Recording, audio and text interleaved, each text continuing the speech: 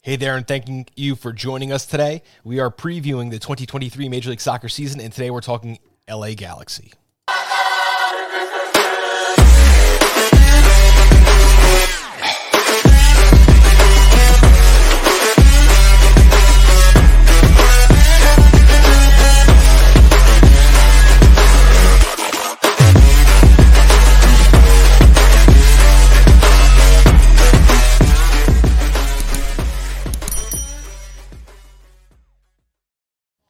By now, you know what we're doing. 29 episodes, 29 teams. We're bringing on specialists from each Major League Soccer team around the league to bring you a preview and talk about the Major League Soccer season coming up 2023, right around the corner.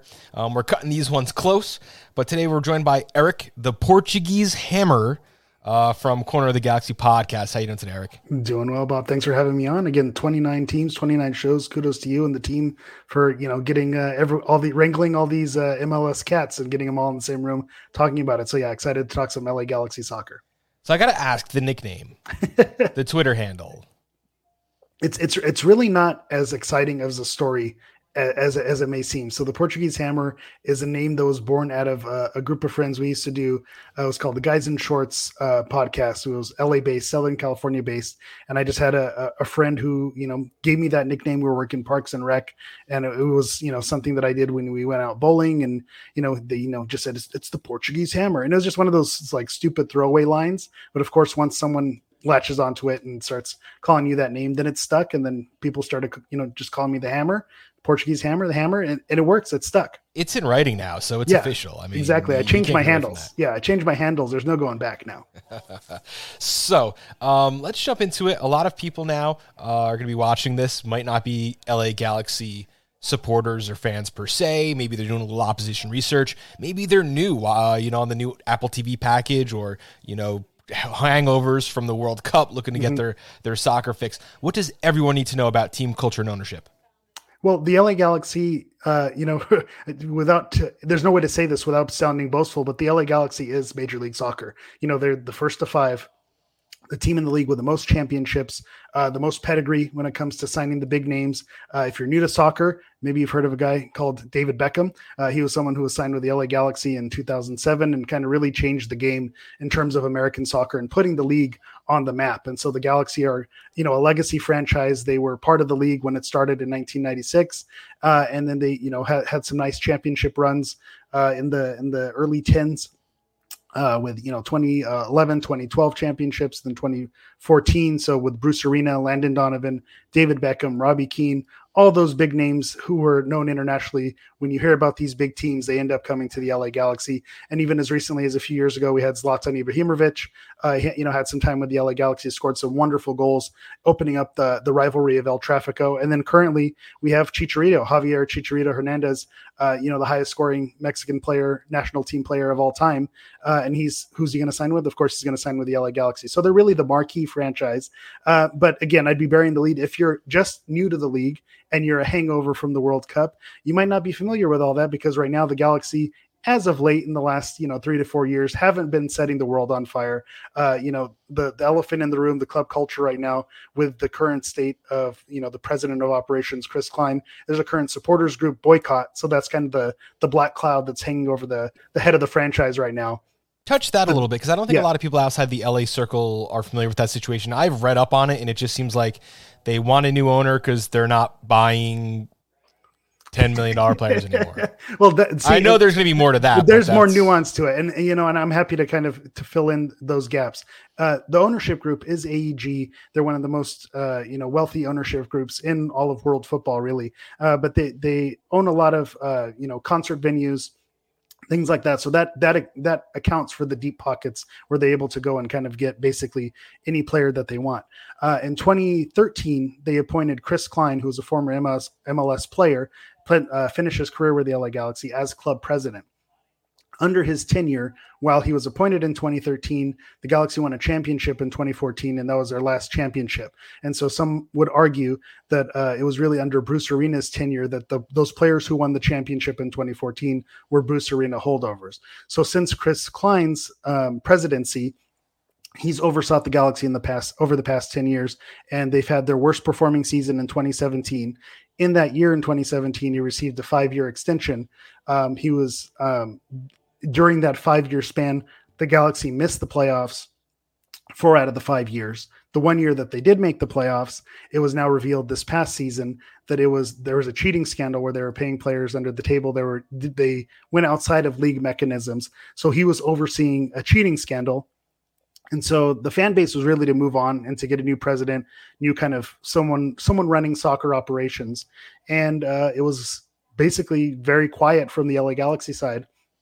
And it was kind of leaked, not leaked, but the LA Times reporter Kevin Baxter kind of was persistent.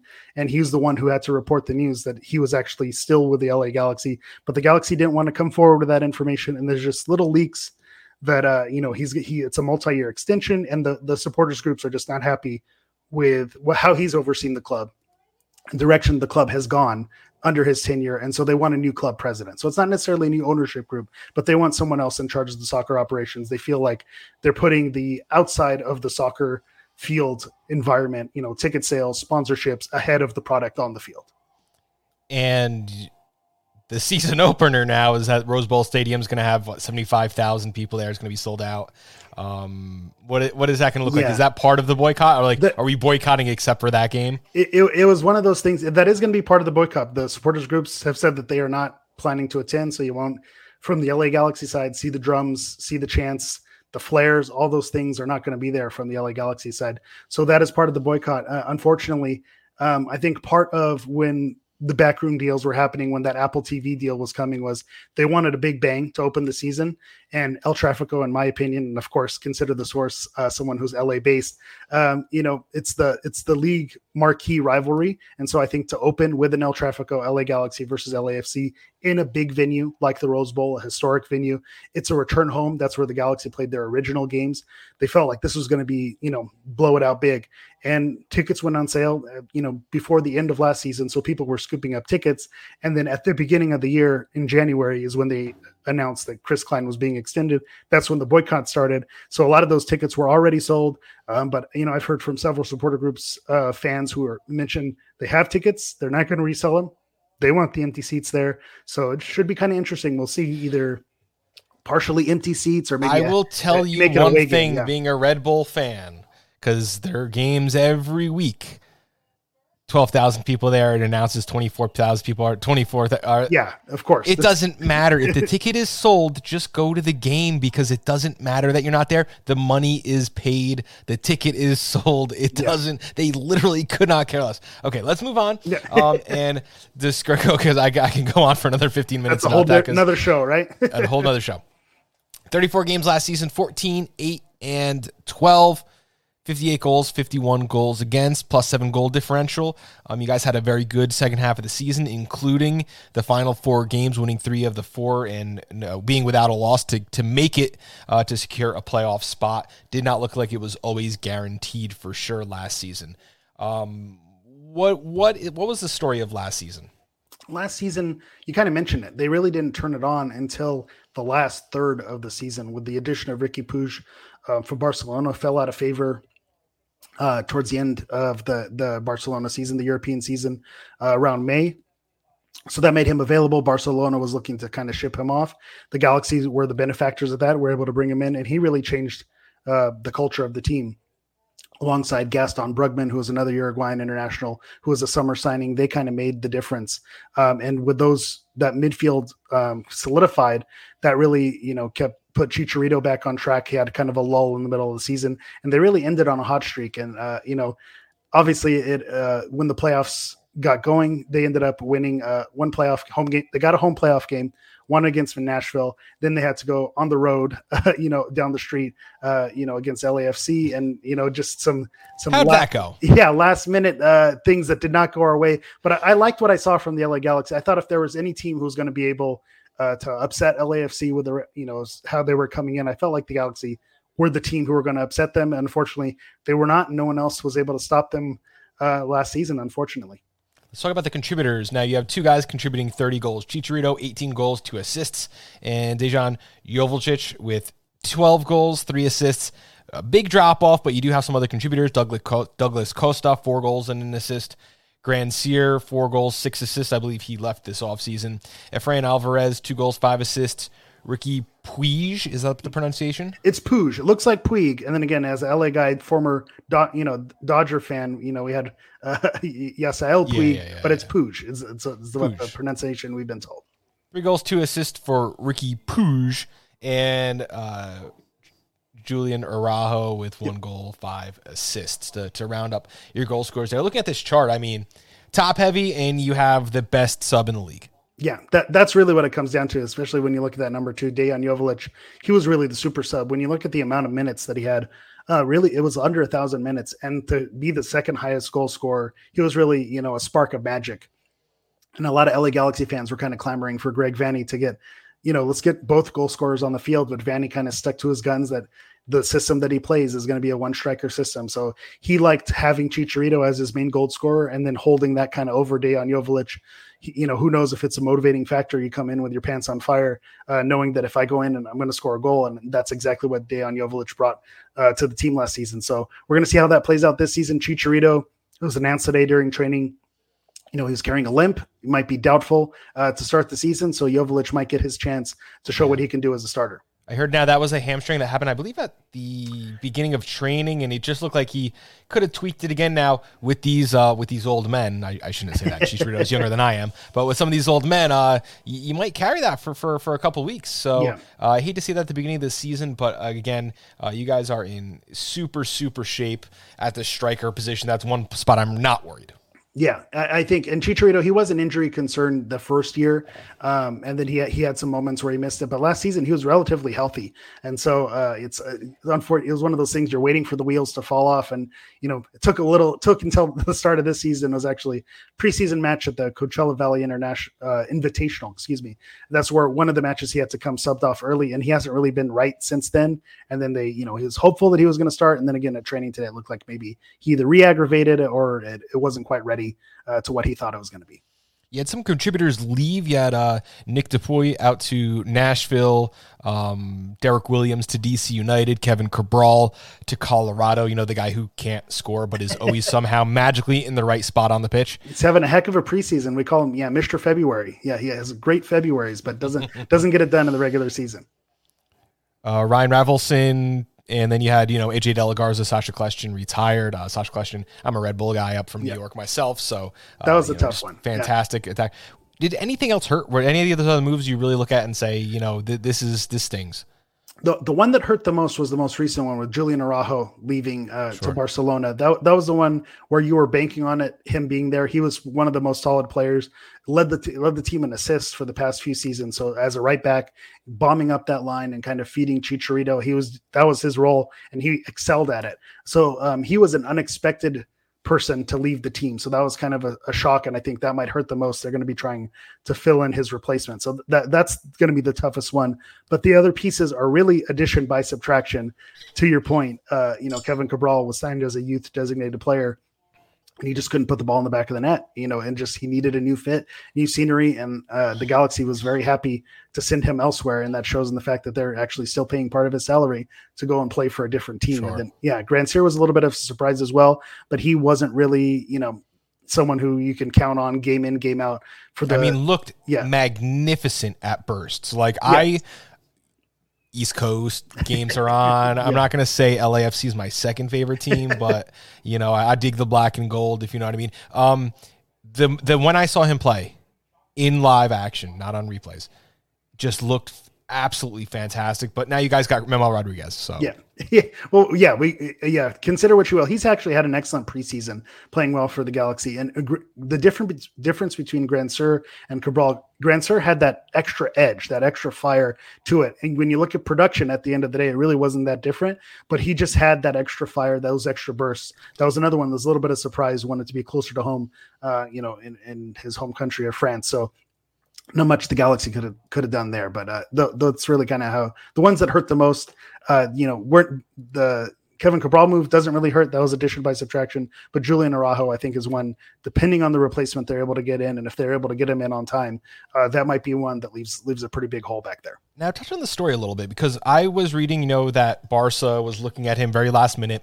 And so last minute, in fact, that they couldn't get the transfer through. The transfer was 9 minutes, I think, late. Yeah. And they said, okay, it can't go through. And then 3 days later, I saw, the transfer went through. What was the story that happened? Yeah, it was kind of an interesting, a very unique and kind of strange thing. Julian Araujo is a player who was linked to the Barcelona Academy. Barcelona has an academy that's U.S.-based in Arizona.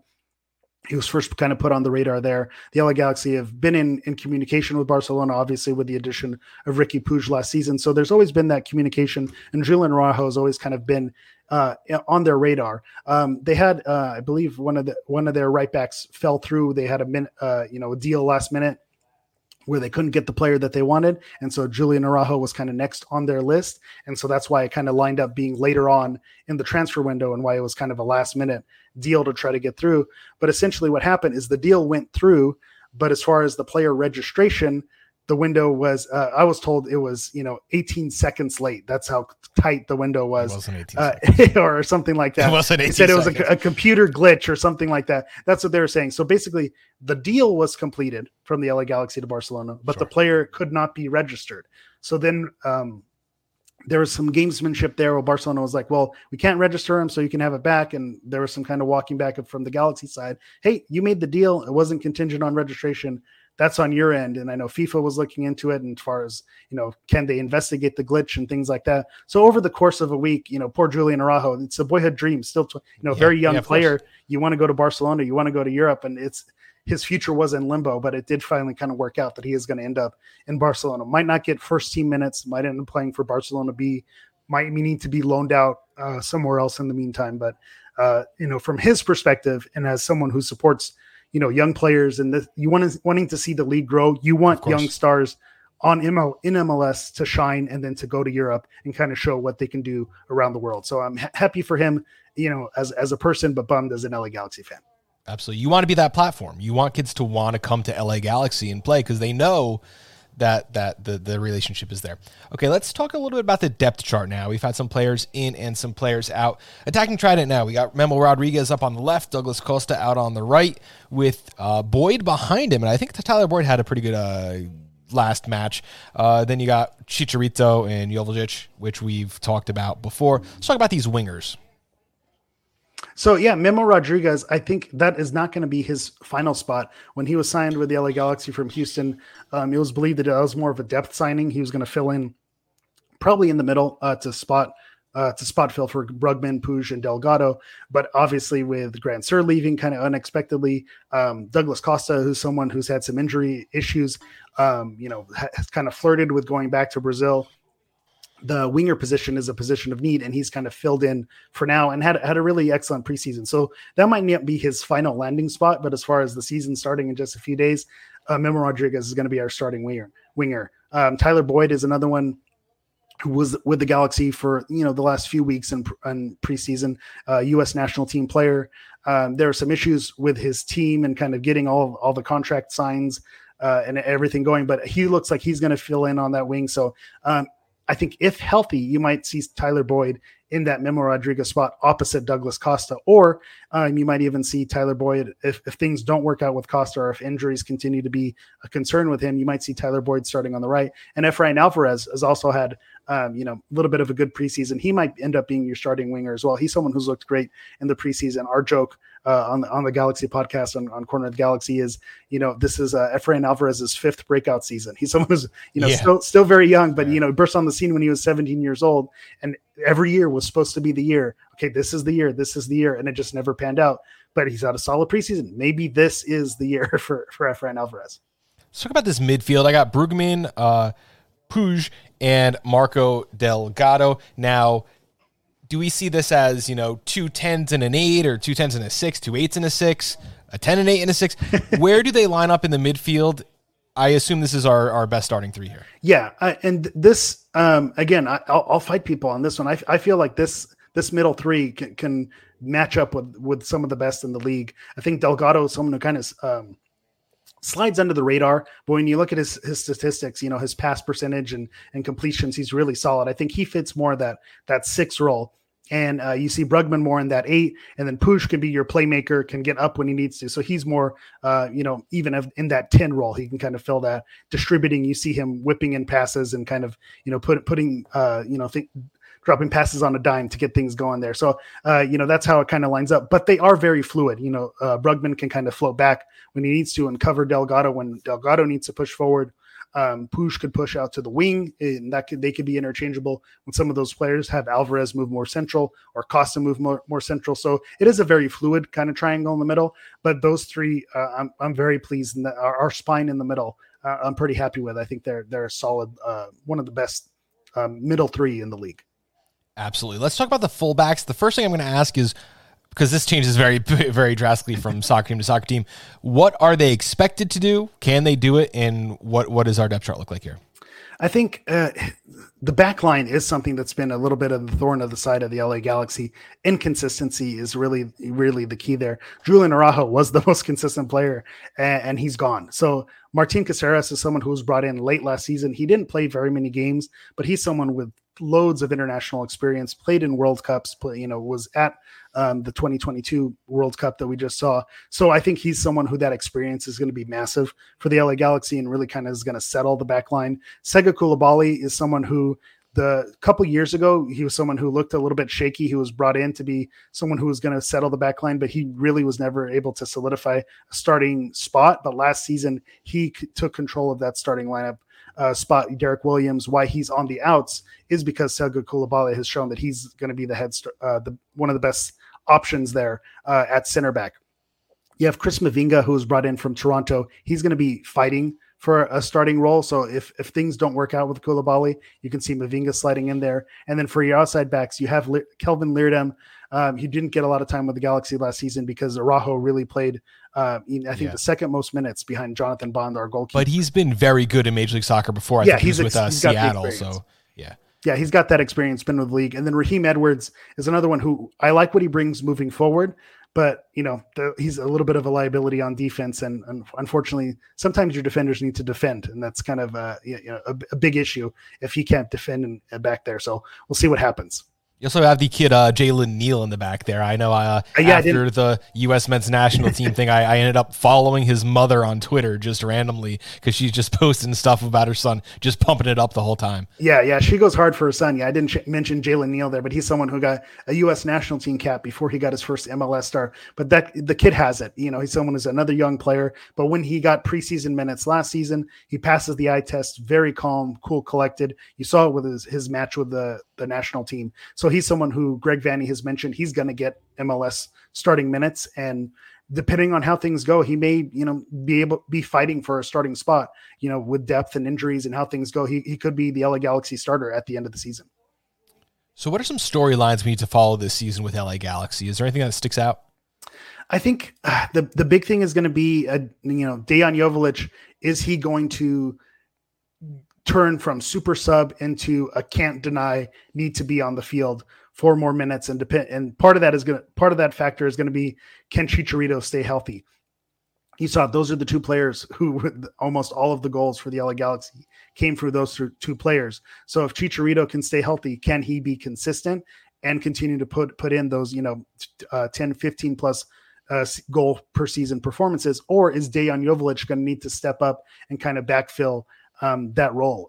I mentioned it a little bit, kind of hinted at it. Efrain Alvarez, is this the year? Is this the year where he finally kind of breaks out and becomes a game in, game out starter and really starts to put more performances together where he's racking up assists and goals as opposed to just one or two highlights for an entire season? And then the final storyline would be Ricky Puig, a player who finished the final third of the season with the LA Galaxy. And I'm really excited to see what he could do over the course of a full season. He's mentioned he's gunning for a league MVP type season. I love that. I saw that in the article today. Yeah.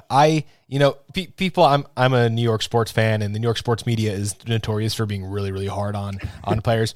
And someone asked, like, Eli Manning, this is going back like almost a decade ago, are you an elite quarterback? And he said yes, and they gave him crap for it. Yeah. Like, that's what you want. The answer. That's all you want to hear. Yeah, get the guy with 2 Super Bowls. He can say whatever he wants, right? You stick it to New England there. So yeah, I'm a big fan of Ricky Puig. I'm excited to what he can do over the course of a full season. So I'd say keep your eyes open. Ricky Puig could definitely be an MVP contender for the LA Galaxy this season. I got some quick hit questions to finish up. Hit me. Biggest strength of the team. Biggest strength of the team is that center triangle, Brugman, Puig, and Delgado. That's, they're really solid. When they're on and they're clicking, the LA Galaxy are very hard to beat. Biggest weakness. It's that back line. As a collective, they have not spent a lot of time together. There's not a lot of gelling, so that back line does make me a little bit nervous. Who's one player outside of our projected opening day 11 who has the biggest chance of winning a starting job? Oh, I hinted at it. Jalen Neal. Jalen Neal is someone that if things go south and player that back line continues to look shaky, he's going to get his chance, and he can show that he deserves to be back there. One player most likely to drop outside of the starting 11. This is almost unfair because he's already kind of on a fringe player, but he's our designated player, Douglas Costa. If he just can't perform, I could see him sitting the bench, have a very expensive, $5 million bench player. It hurts as a coach, but I think Greg Vanney has enough cachet to make that move if he needs to, if it's what's best for the team. Last and final question. Who's your biggest rival?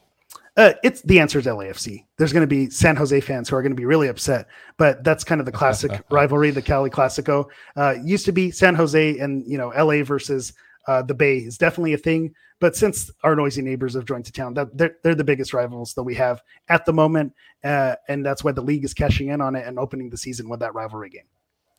Eric Vieira, the Portuguese Hammer from Corner of the Galaxy podcast. Thank you so much for taking the time to be here tonight. Do you have any last words? No, that's it. Appreciate you having me on, Bob. Appreciate all the hard work that you do. And if you want to follow me on any socials for memes and good times and TikTok dances, I'm at HammerEV9 on Twitter, Instagram, and TikTok. Eric, thank you so much for taking the time out. And thank you, everyone at home, for tuning in. i80sports.com, youtube.com/i80sports. You can find us anywhere you listen to podcasts. Thanks, and have a great week.